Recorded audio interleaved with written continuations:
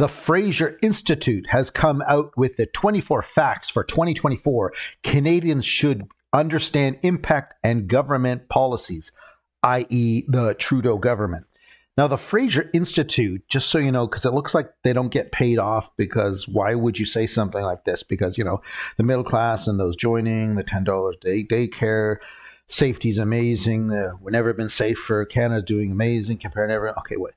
Okay, they're saying the 24 facts. And the Fraser Institute is a public policy think tank and is funded through donations from individuals, corporations, and foundations. It may also receive funding from endowments and grants. The Institute is known for its libertarian and free market approaches to policy. However, specific details about individual donors and proportions of funding for various sources are typically not publicly disclosed. Yeah, okay. I mean, still pretty good. Okay, the first category, and it is in a couple categories, the 24, Canada's economic crisis. So the average Canadian income has stagnated in 2016 to 2022. That's pretty well not much change, or a rounding error at about $55,000, something like that. Meanwhile, the United States has seen an average increase of $66K to $74K. So $17,000 less Canadians make under the Trudeau regime. You know, we are back on the world stage. This is what has happened. Everything's gotten worse. Let's look at the next one here. Canada ranked just below Louisiana, $58,000 in average per person income, and slightly ahead of Kentucky. This is not exactly a bar Canadians should be aiming for. Ooh, seems a bit of a insult zinger there, but okay.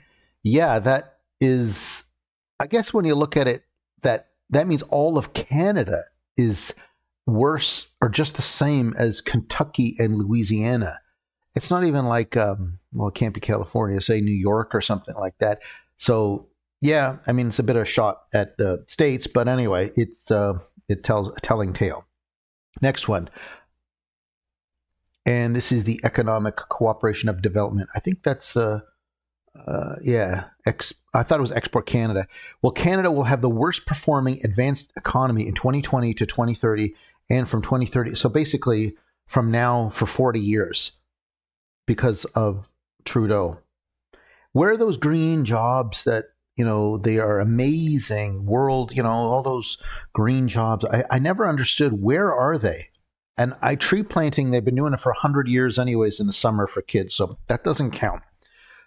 So, yeah, finance minister, she should care, but, you know, they don't. Next one here is Canada's economic crisis is due to a large part of decline in business investment. Business investment per worker in Canada declined 20%. I think a lot of this too, when Trudeau, for example, froze the bank accounts, I think that when that happened, the world banks, like in Hong Kong and outside of Canada, they called up Trudeau, or they called up TD Bank and those counterparts and said to him, what the hell are you doing? I think that's what happened. And they flipped it back over because it was just scared them to the shits, really, that the Trudeau government did that. And they can say it is like Canada's a democracy and all this stuff. When they did that, I think that put a huge tarnish, and companies, they're scared that the Trudeau government can just go in there and take everything away in a heartbeat and not even be charged for it. This is why it looks like they do need to be charged. Someone needs to be charged, or a thing, in my opinion. Okay, the next one is, and the next one in 2024, Canada invested about 80 cents per worker for every dollar.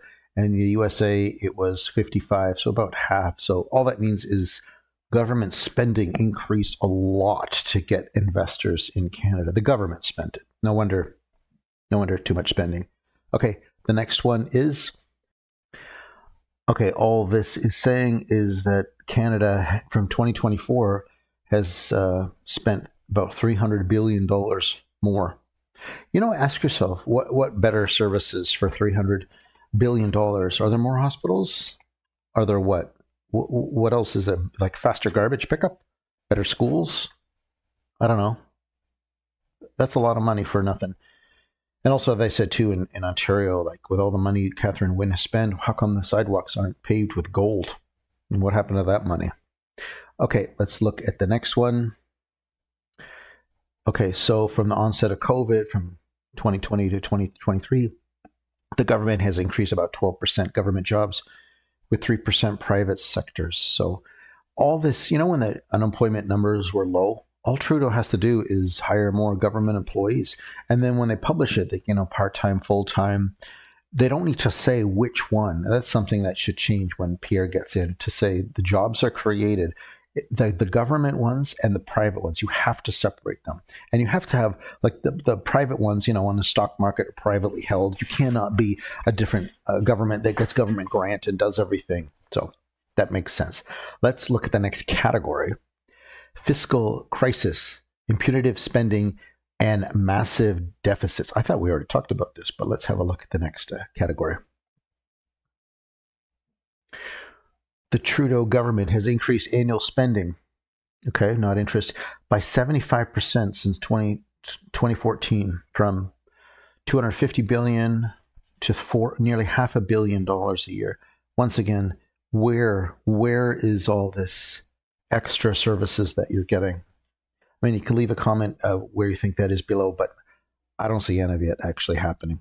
Okay, the next one. With federal spending at nearly about 12,000 Canadian, the Trudeau government is on the track to record a 5 highest levels of per spending in Canadian history.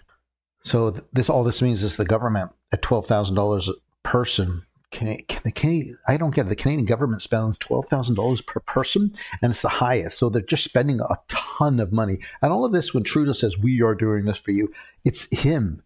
Trudeau says he's doing it for you. It's not his money. That's what he doesn't get. Okay, let's look at the next one here. Okay, so here they're saying that the spending is 4 million federal, provincial, and local government employees across Canada. That means all federal, provincial, and municipal. And for our sake, it's all of them. Because you know how they always blame it's the provincial or the municipal or federal. It doesn't matter.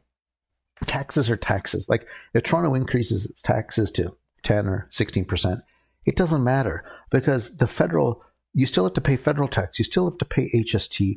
Like, it's just, all of it is taxes in our eyes. Okay, here's the important point. 31% higher. So government workers make 31% higher wage than private sector. And that, I know, is pretty serious. Okay, next one here. Okay, the Trudeau government used large increases to borrow and tax increases to finance. Federal debt has ballooned to $2 trillion and is projected to be $2.4 trillion. Let's listen to Trudeau, how he doesn't care about any fiscal responsibility. Let's do this. Debt, servicing costs on that are going to be very high. Sorry? The servicing costs on the debt you're going to have to carry, that you're adding to now, right? Interest rates are historic lows. Okay, but it's still a lot of money. No. It's still a lot of money. No. And you don't know where. Okay, so but how are you going to pay? Well, how are you going to pay for that? Well, you're going to increase taxes. That's why. They all see it. It's not rocket science, but it's not rocket science at all. That's how, he made it sound like he was this great opportunity to spend a ton of money and say that it was him, but now you have to pay it all back. So that's really what a point on there. Next one is this. Okay, combined federal and provincial debt in Canada has nearly doubled from $1 trillion to $2 trillion. Wow, that is a lot of debt. And I don't know why a lot of these numbers, they're separating, provincial and federal and whatever. But yeah, if you mark this down in 2014, which is about the middle, yeah, he increased a lot of spending, a lot. And yeah, with Gord was a smart guy who asked that question. Now we're paying for it. Okay, the next one, tax increases and Canada's affordability crisis. Let's have a look at this one. So this is the taxes, and at the end, 45% of your income goes to taxes, which is more than housing, food, and clothing combined. So at what point, how much more does the tax need to go up 50%, 60, 70? Like, I don't get it. What point? And to me, this number, this is where the United Nations should have a benchmark to say that no country can tax more than like 25% of their citizens. Like, there has to be somewhere that it stops. It cannot go forever. It doesn't matter. The services, they're not, what services have come up for nearly doubling everything? Like, you can't even imagine what that is. Now, here's a chart saying that 240 clothing is 35%, taxes are 45. So 10% more just goes to taxes. Yeah. Okay. Let's look at the next one here. Okay. Housing and groceries dominated the news last year, but in 2022, the average family spent about $1,500 more on housing and $1,000 more on food, while the government extracted an extra $4,500. This is where they're sending you a check. You're getting more than you can. You're putting tax money in, and you're getting more back. All they're saying here is that it's not true, and I don't know why. I mean, I do know why they don't want to say this. The government, it's not going at all. It's not going what they're saying. So when someone tells them this, what do they actually do? Do they just ignore everything? Because that's what it looks like. Let's look at the next fact. And this has to do with we're cutting taxes for the middle class and those joining the middle class.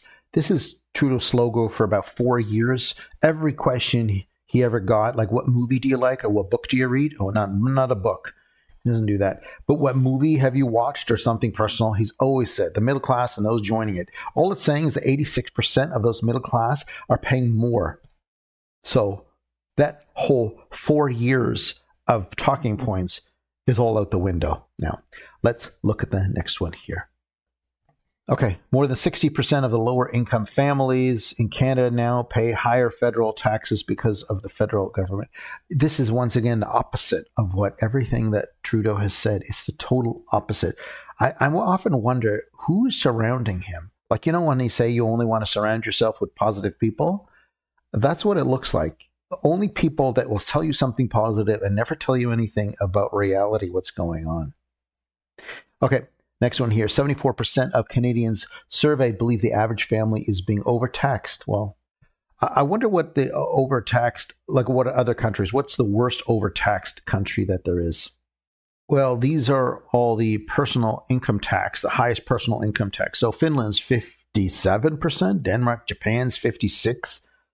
Oh, I thought Canada is just getting worse, but it's actually those other ones, 45% in Australia. All the governments spend like crazy. United Kingdom. Okay, let's keep going down. Where's Canada? United States. Ecuador. Oh, 37% in America saying. In Canada's 33% here. I don't get it. It's 45%. So how can you got to wonder all this data too. Who is doing this? Because it doesn't seem to relate. This is what, once again, the United Nations should do this for the world and stop getting money from governments or whoever to fudge the data, because all of us should be looking at the same data. Let's keep going. Yep. Okay, now we're going to the next category. It's a bit more damaging energy and environmental policy. Okay, this goes straight on Stephen Guilbeault and the Queen of Taxes, Catherine McKenna. So let's have a look in here now what this is about. Okay, in the federal government, there's a common belief that the Canadian economy is undergoing a fundamental rapid change of green technologies, yet despite massive regulation and subsidies, StatsCan shows the green economy amounts to only 3% of gross domestic product and directly roughly employs 1.6% of the jobs. So it's nothing. So these green jobs of the future, where are they? Because we don't make solar panels, or you want to show the picture of them putting the solar blades in the ground and burying them because they can't do anything with it. So yeah, this is directly on Stephen Guilbeault. Let's look at the next example here. Okay, the recently United Nations Climate Change Conference pushed a transition away from fossil fuels despite significant spending on green energy for a long time. The amount of fossil fuels, we know, consumed worldwide actually increased 60%. Yeah, I've seen this too, where the world wants fossil fuels and oil and LNG, liquefied natural gas, and they're not doing it. Look at in Ukraine and Germany. We have the liquefied natural gas. Trudeau said there's no business case, which there is. Yet we said, after we told him to go fly a kite, then we said we ship over some social influencers to talk to him about poutine, how great it is. All that salt and fat. Yeah, that's our contribution, Canada's contribution to that. Let's look at the next one here. This also has to do with the LNG that we should be sending it out. And there is the business case. If China, we all buy stuff from China, when they open a coal plant in a city to make products to ship over to us, if we sent over liquefied natural gas or something to help them not use coal, it would save. I think the important point is here, the reduction would be equivalent to, look at that, 0.004% of global emissions. I almost think I need to do a separate video just for Stephen Guilbeault to have a look. There is the example on that one. Let's look at the next one here. Okay, this has to do with the housing. A newly constructed home in Canada will increase by $55,000 on average by 2030 because of its federal government's stricter energy efficiencies. They've had this energy efficiencies for a long time. I don't know. I would guess 30, 40 years. And I think, a lot of houses too, there's always improvements. You have to maintain a house, have to have money to maintain a house and to fix stuff. You can't go around putting all these regulations in. This is part of the red tape that they need to get rid of. Let's look at the next category. Our failing healthcare system. And I think I'll do a separate one by minister because they should be listening to this. Next one here. How good is our healthcare system? Canada's average healthcare wait times hit 27 weeks. Oof. The longest recorded and nearly 200% longer than the 10 weeks in, what's sad about that is, we'll all need healthcare at one point, and waiting for a test to find out something that could shorten your life, those months are horrible. And it just shows at the end, when you look at this stuff, waiting longer and more people and them not building hospitals is really crazy. And, with Trudeau, even Doug Ford and all those guys, what hospital, I'd like to know, what hospital have they gone to? How long was that wait? Because why do I got a feeling they fly to France or to Germany or in America in Palm Springs and go see a doctor and don't even bother going to a Canadian place to do any tests?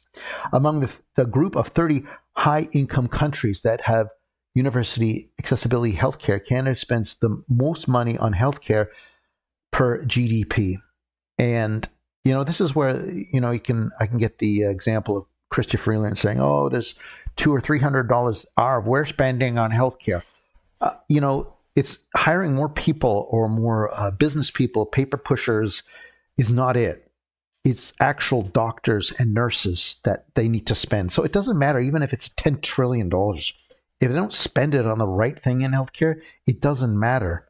They have to cut. They have to be efficient. And the only way they be efficient is just raise more taxes. Let's look at the last example here. And despite the high spending, we are a poorer performer among this group. Canada has the longest wait times, ranked 28th out of 30 of the doctors, 23 out of 29th, the number of hospital beds. Ugh. Just horrible.